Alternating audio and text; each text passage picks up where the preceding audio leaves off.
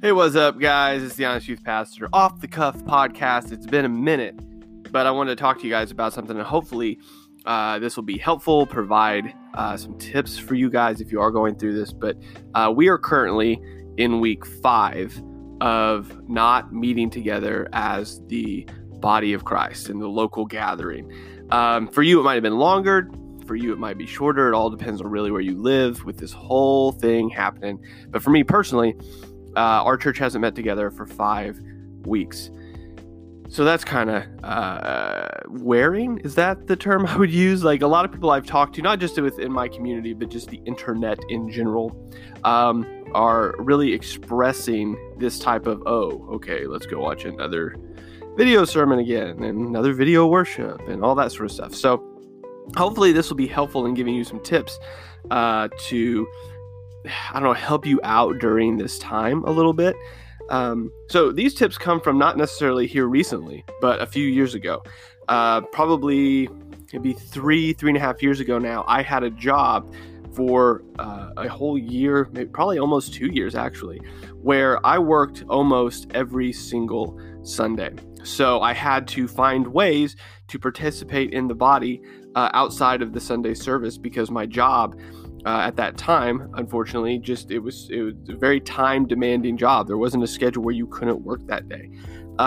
Thank the Lord, I'm out of that now. But at the time, it was just like I had to find other ways to be part of the body. Because what you realize, and what I think a lot of people realize now, is that living outside of the meeting together as the body to praise and worship our Lord and Savior, to read the Word, to be encouraged, to fellowship together. Like, if you miss those things, that does weigh on you as a believer and your growth and all of those things. So there's a few things here that I would encourage you to do. Maybe you're already doing these. Maybe you can try them. They might work for you. They might not. Like, this isn't a magic pill or a silver bullet. But these are the things that I found helped me during that time and now. So the first thing would be this. Look, especially if you are in quarantine and like you're not working right now, so your whole schedule is messed up. The first thing I would say is, like, you need some sort of repetition. You need some sort of clarity in your day every single day. So for me, whenever I was working and not able to attend service those couple years ago, I found that I drove the same road every single day. So there was repetition in that. So from this landmark to this landmark, for example, I was going to spend that time in prayer for my church family, for my pastor, for my family. Like, that was what I was going to do there. And then, like, from this landmark to the other landmark, I was going to spend listening to the Word. Like, I was just going to pull up my, the app I have is the ESV app, and you push play, it reads the scripture to you. So I would do that for, between a couple landmarks. And then from the last third of my drive, I would, from whatever landmark until I got to work, I would pop on a Christian book, a audio book, a commentary, something like that would really have my mind in that space. And every single day when I drove to work, I would do that so that repetition was in my head. I had a focus and a purpose in that drive, because that drive was an hour long. So I could fit a lot of stuff in that drive that was purposeful and not just like mind numbing or music or something like that. Now, you might incorporate worship into that as well. It's just kind of who you are. Secondly, this is what I would say, like, we are in front of screens a lot right now, okay? Not just the Sunday service is on a screen, but I'm talking about, like, everybody's on a screen. You've watched more Netflix, more YouTube, more everything. So here would be my advice. I wouldn't do this every Sunday, but I would take a Sunday where you're just like, something? We're not going to watch the service this morning. We're not going to do that. We as a family, or as roommates, maybe you live with a bunch of roommates, like, we as a group of people are going to deliberately not be on a screen, and we are going to come together and do just a break-off Bible study. We're going to open the scripture, we're going to read it, we're going to discuss it, we're going to look into it, and we're going to spend that time purposefully not looking at a screen. So we're going to maybe sing a cappella. Maybe somebody's got a guitar and we can sing that way. Like, you don't have, like, worship is meant to be experienced as the body in praising our Lord and Savior Jesus Christ. And that done through a screen, as helpful and as thankful as I am that, worship teams are providing that, like there's something to be said about saying we're going to shut that off and we're just going to do this as a very small family unit, as a small group. We're going to do that.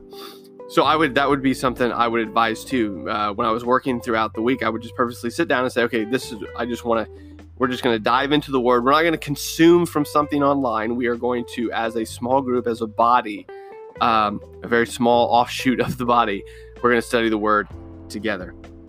Thirdly, I would say purposeful contact is very important.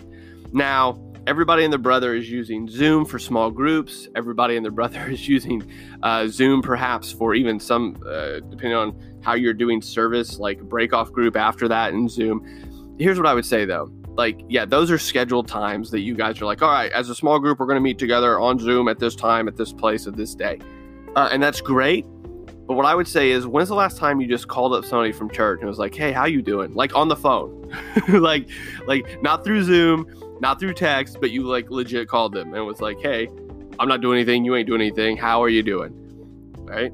I mean, those are purposeful contacts. Obviously, depending on where you're at or your situation, you're not able to go see somebody and you're not able to go, obviously handshake, hug, but you can call them and be like, hey, what's going on? Now, I know some of this might be old for some of you guys, but I remember all the time, like that's what my grandma would do when she was alive.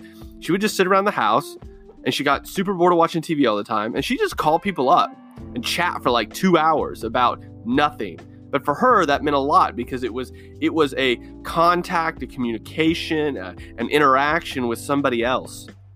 And that in the isolation of, how she had to live as just an elderly person that couldn't get out a lot, that meant a lot to her. And I think for us, we can take a lot from that in saying that, hey, let's make a purposeful contact with somebody that is unexpected, right? So it's not a scheduled Zoom call. It's not something that is on a list to do. It's just like, hey, I'm bored. And instead of watching one more Netflix show or one more Netflix movie or getting on Disney Plus for the 50th time today, I'm going to call somebody. I'm just going to call them. And if I don't have their number, I'm going to message them on Facebook or Instagram and be like, hey, what's your number, bro? I just want to call you real quick. Just chat. Just chat.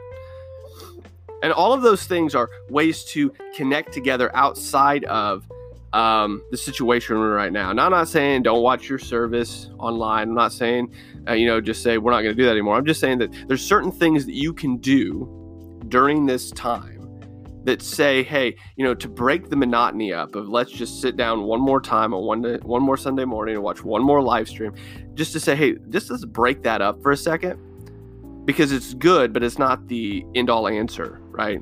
And no churches claim that. Like, we all know that there's something more than watching church through a screen.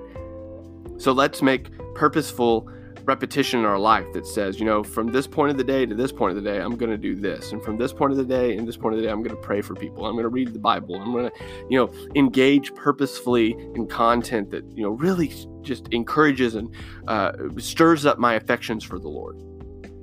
Secondly, let's just get together. Let's break up the monotony every so often because we don't know how long this is going to go, and say, hey, instead of watching that sermon, let's meet together, right? As a family unit, as roommates, and just dive into the word together, worship together, pray together, instead of just watching all that online. Lastly, just reach out to somebody. Yeah, you can sit. I mean, I downplayed the shooting him a text, but just shoot him a text. Hey, praying for you, man. Hoping everything's good. Or calling them up and just being like, hey, you got time to chat? And just chatting with somebody, like actual interpersonal communication. All of these things I found helpful, and hopefully, if you're not doing some of those, maybe you try them and say, maybe it works for you, maybe it doesn't. But here's the thing. The more people I talk to, the longer this goes on, the more it weighs on them. And they go, hey, I'm not, I have trust in God. I have faith in God. I know this is all going to work for his good glory and his good purpose. But right now it's just like one more sermon online, right? Because you can literally consume everyone's church service right now, but you're not actually being a part of anyone's church service right now. So there are certain things that we can do, I think, that will help us grow through this time, even though it's just monotony at some points. Hopefully those things are helpful. If it was, hey, shoot me a DM on Instagram. I'd love to hear feedback about what you're doing. Maybe something I did not mention here. We all can learn from each other. I'll talk to you later.